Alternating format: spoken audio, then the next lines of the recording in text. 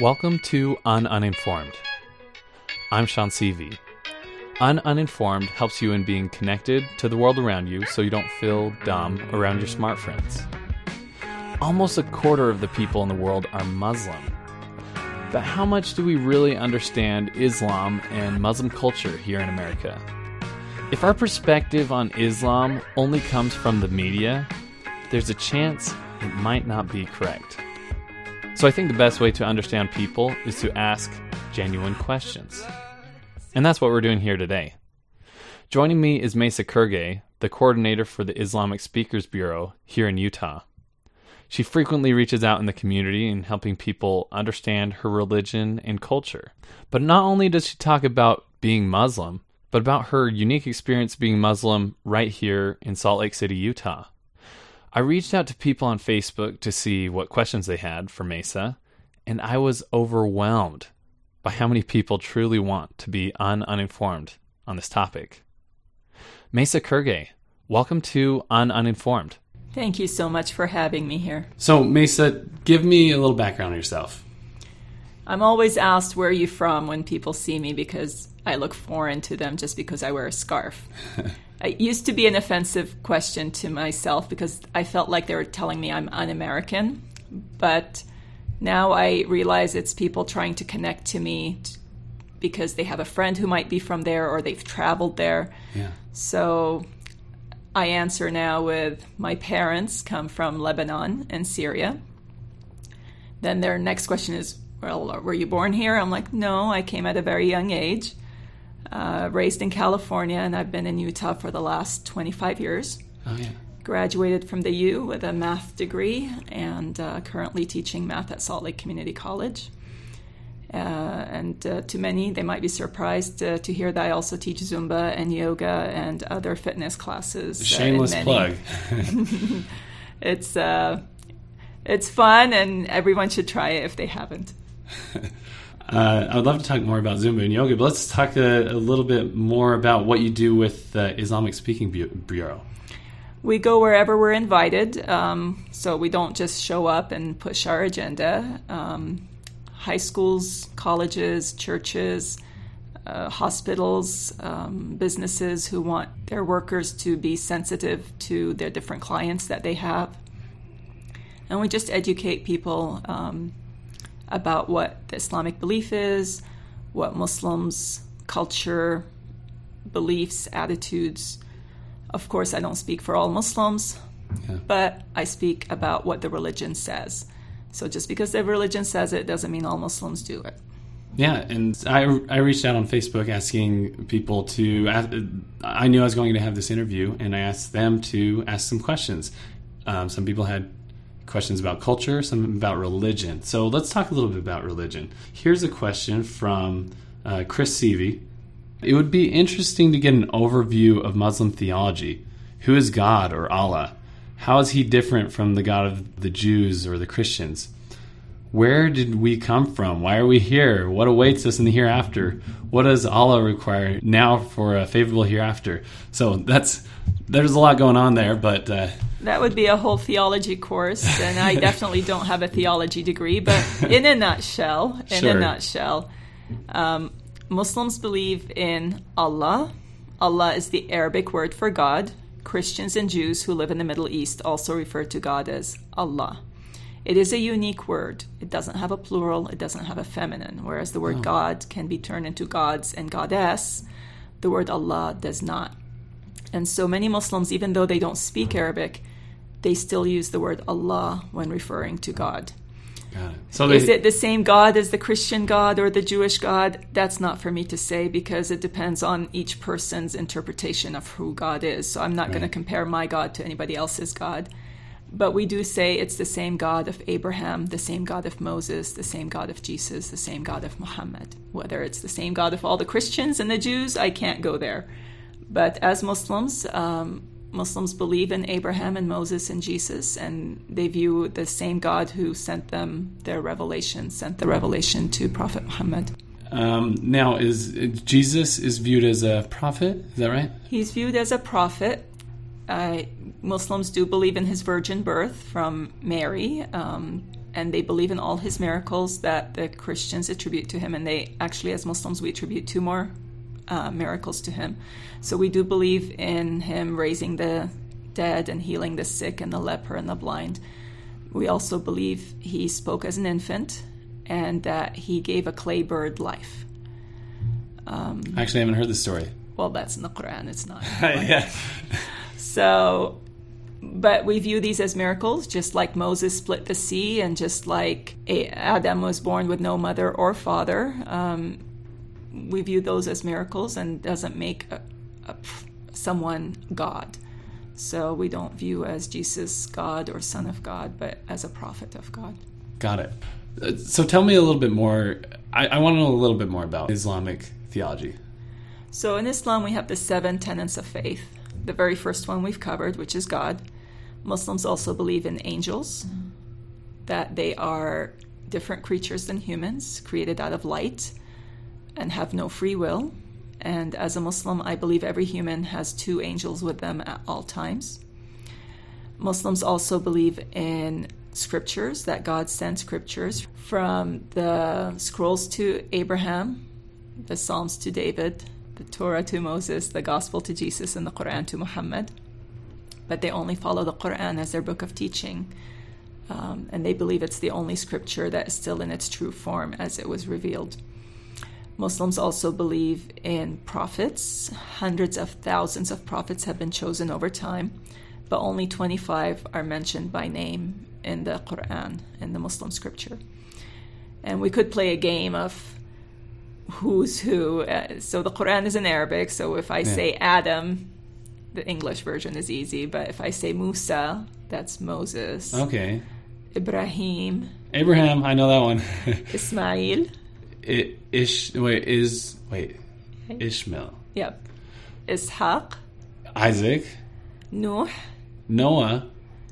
Let's see. Yusuf. Joseph. Yeah. Yunus. Hold on. Starts with a J.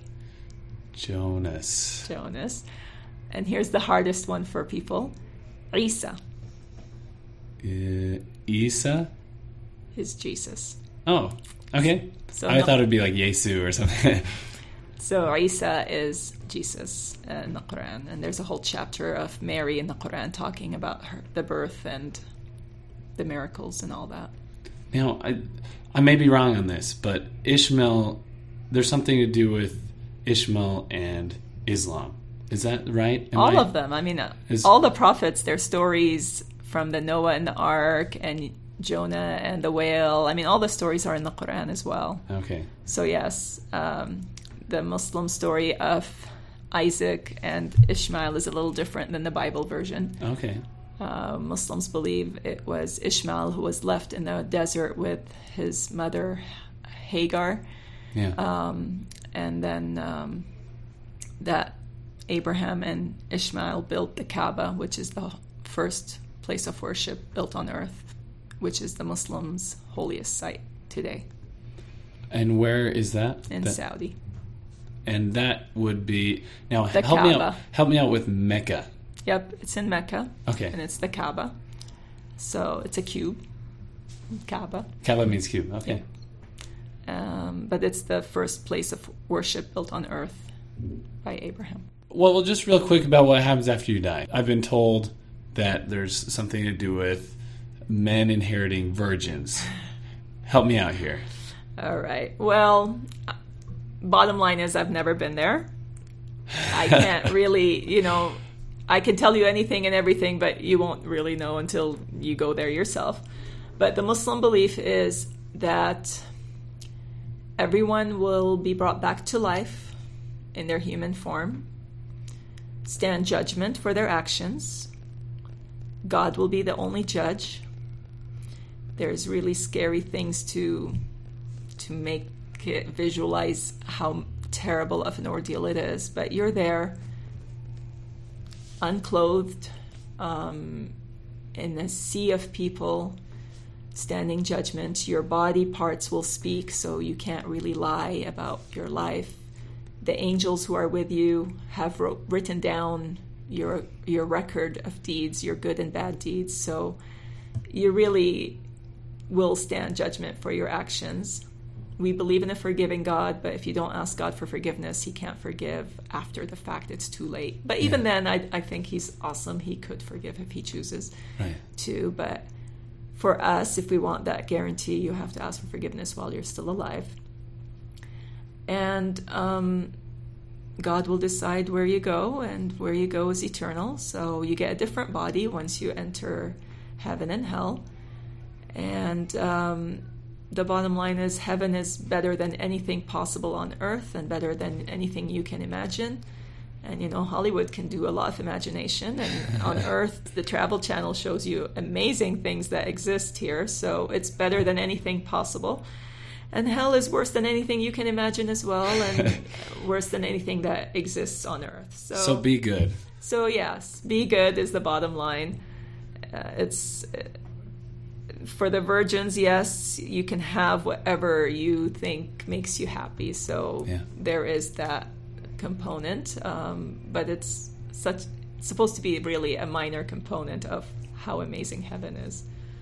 So another question on Facebook was from Kimberly Hancock. She said, what is the most common misunderstanding people have about your religion? Depends who you talk to.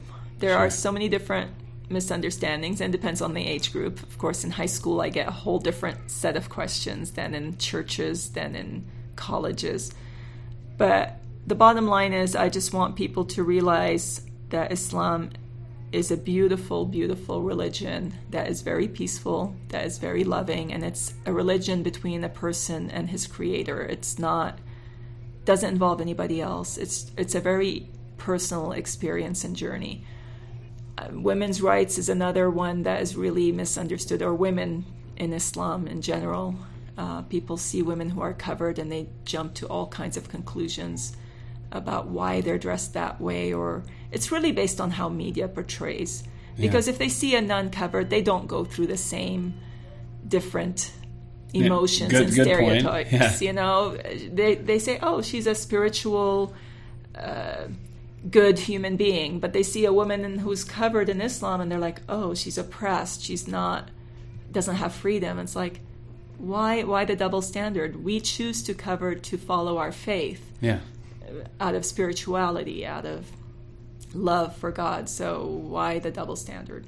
See, and you have, people can't see, you have a beautiful hijab. Am I saying it correctly? Yes, hijab is the Arabic word for a scarf. And now I don't quite understand. I think I heard some of those things on the media, especially with like Afghanistan, where you, with some of the covering, you only see maybe their eyes. Is there something significant about that compared to just a hijab? It's just cultural. Okay. Afghanistan has a cultural dress, and Saudi has a cultural dress, but you know, they make a very small fraction of Muslims. There's over 1.7 billion Muslims in the world. That's a quarter of the Earth population. You know, I tell people, if you think Muslims are non-peaceful people, you'd really feel it with 1.7 billion Muslims. But that's not the case. It's just we have a few bad apples, and we don't excommunicate anybody, so we're stuck with our bad apples, and we do speak against them, but you know, the media gives the sound bites to whoever they feel like giving it to, so we don't get to get our condemnations of the different acts that do happen on the major airways. And I have wondered that in the past. I know if, like you said, with excommunications, with the Catholic Church, the Pope can speak out against somebody that's not representing Catholic values. But we have people who do that, but we don't have a hierarchy, so the media chooses who they give the mic to, and it's not always the right group. So no hierarchy. There's no Pope. There's no... Nothing. No hierarchy, for good or bad. So going back to what you were saying about, yes, there's bad apples. Not 1.7 billion of them, no. Less than 0.5%. So this is what another person asked. Zach Stuckey said, how do you stop radicalization in your community? How do you deal with people who are clearly ignorant and treat you with fear and distrust? Those are kind of two different questions. First of all, radicalization in the community. My job is my family. I raise my kids. I educate people around me. I teach Sunday school. I run the Islamic Speakers Bureau. we try to educate people on both ends, the Muslim end and the non-Muslim end. So that's my weapon of choice, education. What was the second question? How do you deal with people who are clearly ignorant and treat you with fear and distrust? Well, I guess education was your weapon. And love. So, when someone treats you badly, you don't treat them badly back. You try to be nice, and it's the only way you're going to make a difference. Because if you're bad or you're angry, then you just proved their point. So you try to just be kind. I love inviting people into my home, always, for dinner or for different events, do cooking classes. So I had my neighbors organize a cooking class at my house once. And I didn't know any of the people who were coming except one neighbor. And it was funny because, people would knock and come in and to come to the class. And then we heard a knock on the door. I said, "Come on in." They're like, "You don't know us." I said, "That's fine. Come on in." And they're like, "No, you really don't know us." And I said, "Okay, who is it?" And they're like, "Oh, we're Jehovah's Witnesses." I said, "Okay, you can still come in and join the cooking class if you like." They're like, "Oh, no, that's okay." Or they were the one holding themselves back. Yes, exactly. We're trying to include everybody, and I live in an amazing neighborhood that is very inclusive, and the way I realized how inclusive it was, first I always felt welcome, for starters, but as I give different presentations in different churches, I started running into neighbors who belong to these other churches. Yeah. And I was really surprised because I felt they were so comfortable in all the different functions in the neighborhood that I just assumed they were part of the LDS church. Oh, sure. Because that's how well everybody is included. For me, I felt I stand out because I wear a scarf. For them, I wouldn't know if they're LDS or non-LDS unless I went to the church with them on a Sunday. Right. So I thought it was really amazing to see how many people did not really belong to the LDS church in our neighborhood, but were always included in all the activities in the neighborhood, whether it's the Christmas dinners or my girls were part of activity days. Oh, yeah, my really? son was part of Scouts, and he's an Eagle Scout. Wow. I attend all the Relief Society dinners and birthdays and whichever ones I'm available for. Yeah, which the ones that I work think in my many schedule. of the Mormon women can't say that, so that's pretty impressive. What works in my schedule. I go to whatever I think is fun or whatever I think is service-oriented. And just a little background for any that may not be in Utah. I guess it's obvious. Utah is a Mormon majority state, and being able to mesh with the Mormon culture is something that I guess it took effort. Let me say this. It took effort, mainly because, from my understanding, my neighbors did not want to seem like they were pushing their faith on me. Yeah.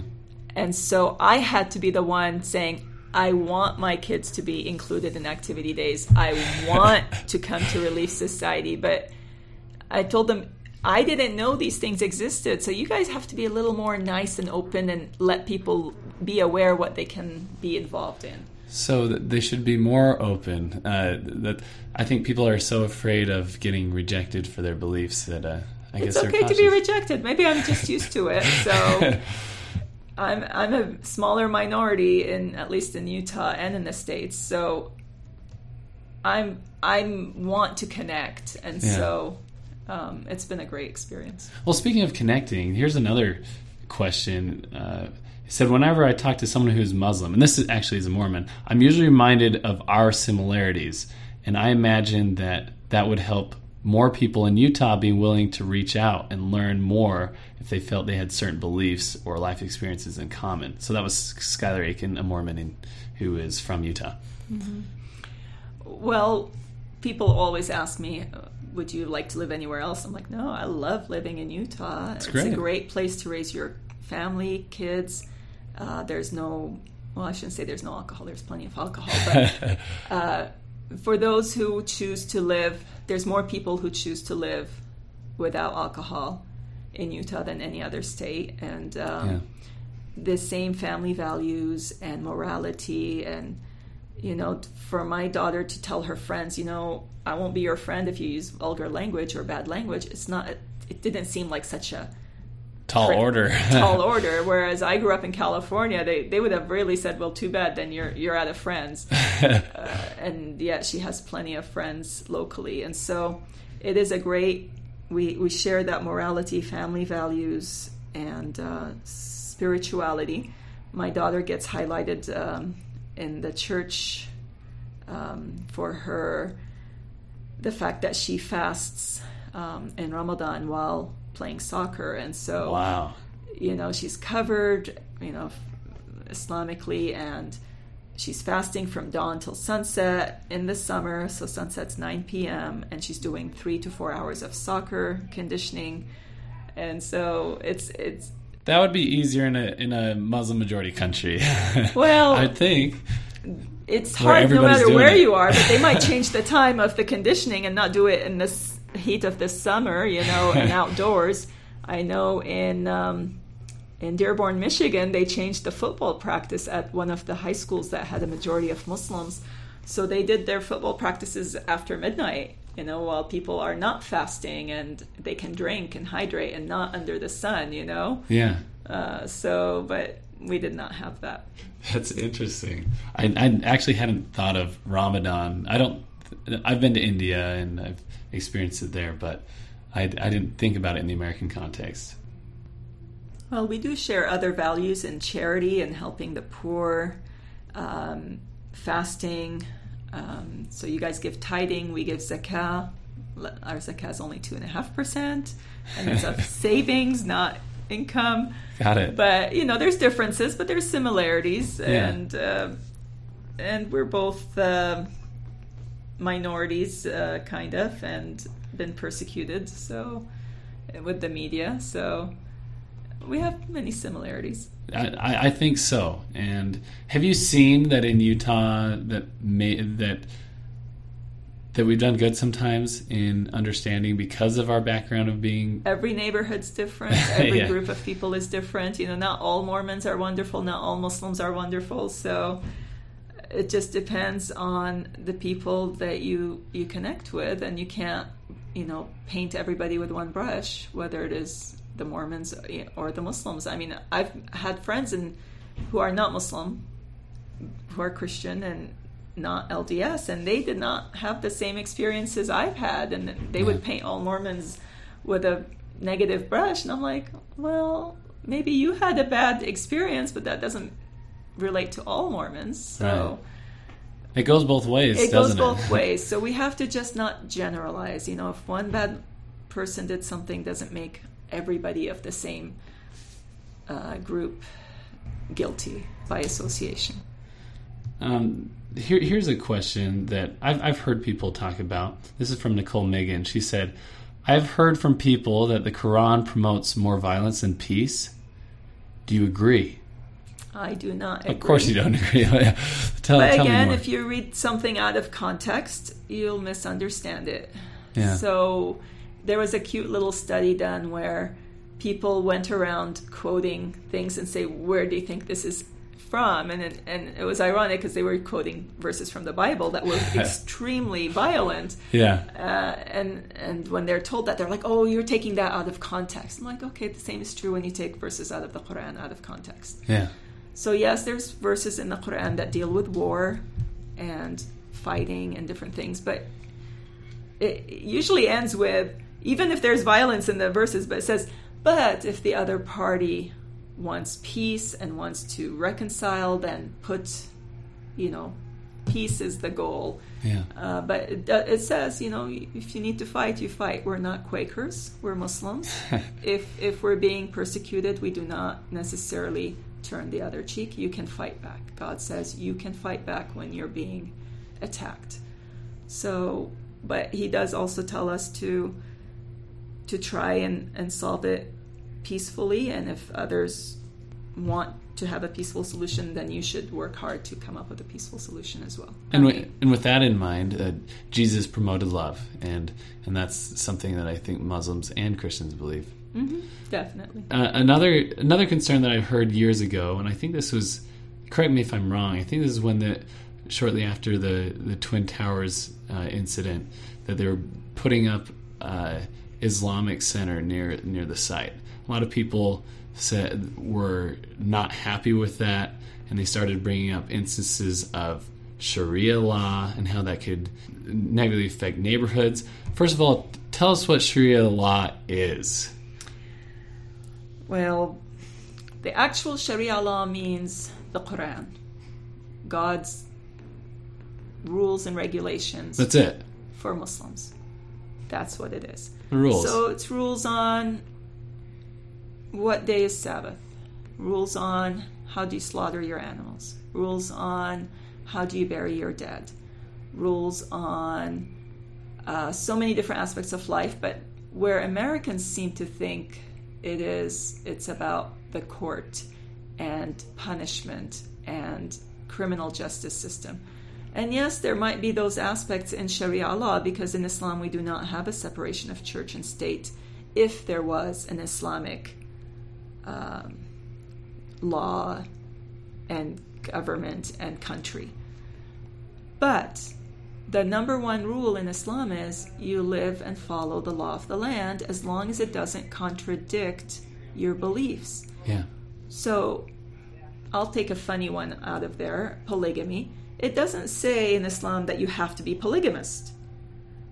99% of Muslims are monogamous anyway, and Islam promotes monogamy. But my point is, if American law says you can't have multiple wives, that doesn't break the rule in Islam. Got it. But if it said you have to do something that God says no, you can't, then that's when you don't follow the law of the land. So, but the number one rule is you have to abide and follow the law of the land. So we even tell our teenagers that means driving safely, stopping at the stop sign, following the law of the traffic, because you swore when you got your license to follow the rules. Yeah. So you have to keep that covenant. And you're saying that particular and Sharia law has been criticized by media. It's been misunderstood. Yeah. Most Americans that I've talked to seem to think we're going to come in and somehow take over and forbid alcohol, because they don't want to give up alcohol, and force women to cover, which, by the way, we don't force anybody to cover, even if they are Muslim, let alone if they're not Muslim. Yeah. Or, take over whatever they see as their freedoms. And we're like, we don't even care what you're doing. We just want our rights. Like if the meat is being sold in the store and it's being labeled halal, which is equivalent of kosher, they actually there's somebody making sure they're following certain guidelines to say that, and that they're not just putting a label on it like organic and selling it for more money. You know? Just insulted all my organic food listeners. Sorry. Just kidding. Keep going. But, that's what we're talking about. If to be able to bury our dead in the way we're supposed to bury our dead, and to maybe have different aspects of the faith being respected, and allowing a court of some sort recognizing what Islam has to say on those issues. So what do you need to know to have a good relationship with Muslims is to know what they believe, to know what is offensive. So if you're going into a Muslim's home, maybe ask if you need to take your shoes off. Many Muslims like to keep their carpet clean because when they pray, they put their forehead to the floor. To be aware, if you're inviting them for dinner, that they don't eat pork or pork products. Definitely no alcohol, so don't bring a bottle of wine as a gift to the home, even though they don't drink. You can't drink either in their home. Got it. For conservative Muslims, we don't have physical contact with the opposite gender, so I would say a good rule of thumb is don't extend a hand unless a hand is extended. There's a cute book out there that says the meat-eating vegetarian. So some Muslims follow strict kosher dietary laws, meaning the meat has to be slaughtered in a certain manner. Slaughtered with love, somebody described. It's true. Some of it is slaughtered with love, and the other part is to bless it in the name of God when it's being slaughtered. But yes, it has to be slaughtered with a very sharp knife, one animal at a time, so one animal does not witness the other animal being slaughtered. because when it does, the adrenaline gets released in the bloodstream, and then that's really bad for human consumption when you then slaughter the very next animal. Well, you're saying for a really practical reason. Well, anyway, so some Muslims will only eat what we call halal meat, and so sometimes they don't want to say and explain to everybody. They'll say, oh, I'm vegetarian, or I'll only eat fish. They really probably eat meat, but they require it to be halal. The meat-eating vegetarian. Ironically now, certain Costco's do sell halal chicken and lamb and beef. And I've had really good, in India, during Ramadan, I had halim. Halim is delicious. Yeah. But spicy. Were you able to take the spice? I have no problem with spice. And I was in South India, which is known for its particular spiciness. So halim just is a mushy chicken or some meat cooked with lentils, but cooked like for 3 days. Yeah. So it becomes very mushy, but it's very good. And there's beef khurma, which is more on the beef or lamb, and also whey cooked long, so it's really mushy and delicious. Here's another question from Mignon Walker. She said, what is your biggest hope for our community and nation when it comes to these issues? I really find religious people are amazing. Religion is not the source of problems in the world. It's people who use religion for political, financial gain, or whatever gain they're going for. Good proof of that, last year or the year before here in Salt Lake, we had the big Parliament for World Religions, and we had over 10,000, 20,000 people in the same building, everybody of different faiths. The Sikh community was huge in providing what they called langar, which they cooked for 5,000 people every day and fed 5,000 people free of charge. Wow. The Muslim community were the ones serving the food that the Sikh community cooked. And there was all these people, and there was love in the building, and you felt the peace. You felt that love. People, total strangers, would walk up to me and just say hello and give me a hug. It showed it's really not religion that divides people. It's people who are ignorant of their own faith, because every faith says love your brother. There is no faith that says hate one another. And so it's really people who have an agenda, and then they use religion and misquote religion to get what they want. And some people are benefiting financially from war, and that's their agenda, sadly. Yeah. So finally, what can we do as listeners to be more aware, more helpful, more involved, if we want to reach out or be more connected to the Islamic community? What can we do? So this podcast has been wonderful. Hopefully it answered most of your questions. If it has not, the community here has been so amazing. Post-Trump, they wanted to show love and support, and so they contacted the mosque repeatedly. So the mosque decided to do what we call Meet the Muslims on the last Friday of each month. This is Utah Islamic Center out in Sandy. And the first time we did it, we announced it on a Wednesday, and by Friday, 350 people showed up. And we're like, oh my gosh. Oops. Okay. And so then we had to limit the crowd, and every week, 300 plus people were coming every week. Wow. I'm not sure if they came for the knowledge, for the love, or the great food, but it was awesome. It really was magical. And so we take the time to educate, and then we invite our local Muslim community to come and mingle and visit and eat. And it's been a great way. At one of the conferences I was at, it was a prejudice conference, and I was among a lot of PhDs, and it was my turn to talk, and I'm like, oh, I don't know what I'm supposed to say. So I looked up and I said, food is the number one thing that bonds people. So if you really want to get over your prejudices or make sure that you create love, invite someone over for dinner. Yeah. Well, after the conference, this total stranger walks up to me and says, we'd like to have your family over for dinner. And I said, all right. My husband kind of was taken aback. He's like, you want me to take me and all the kids, just total strangers, home for dinner? I said, yes, I do. And we did, and it was an amazing experience for all of us, and we remained friends. And this is how it is always. And so, even in my yoga class, after yoga, I'll take someone home with me and say, hey, come over for dinner. And they do, and they take me up on it, and then it creates a bond. And so with every person, you create a bond. And so if you really fear someone or you're scared, invite them over for dinner. Or if not into your own home, go out and say, hey, let's go to this new restaurant or whatever. Just talk with people. I think it's a great way to create friendships.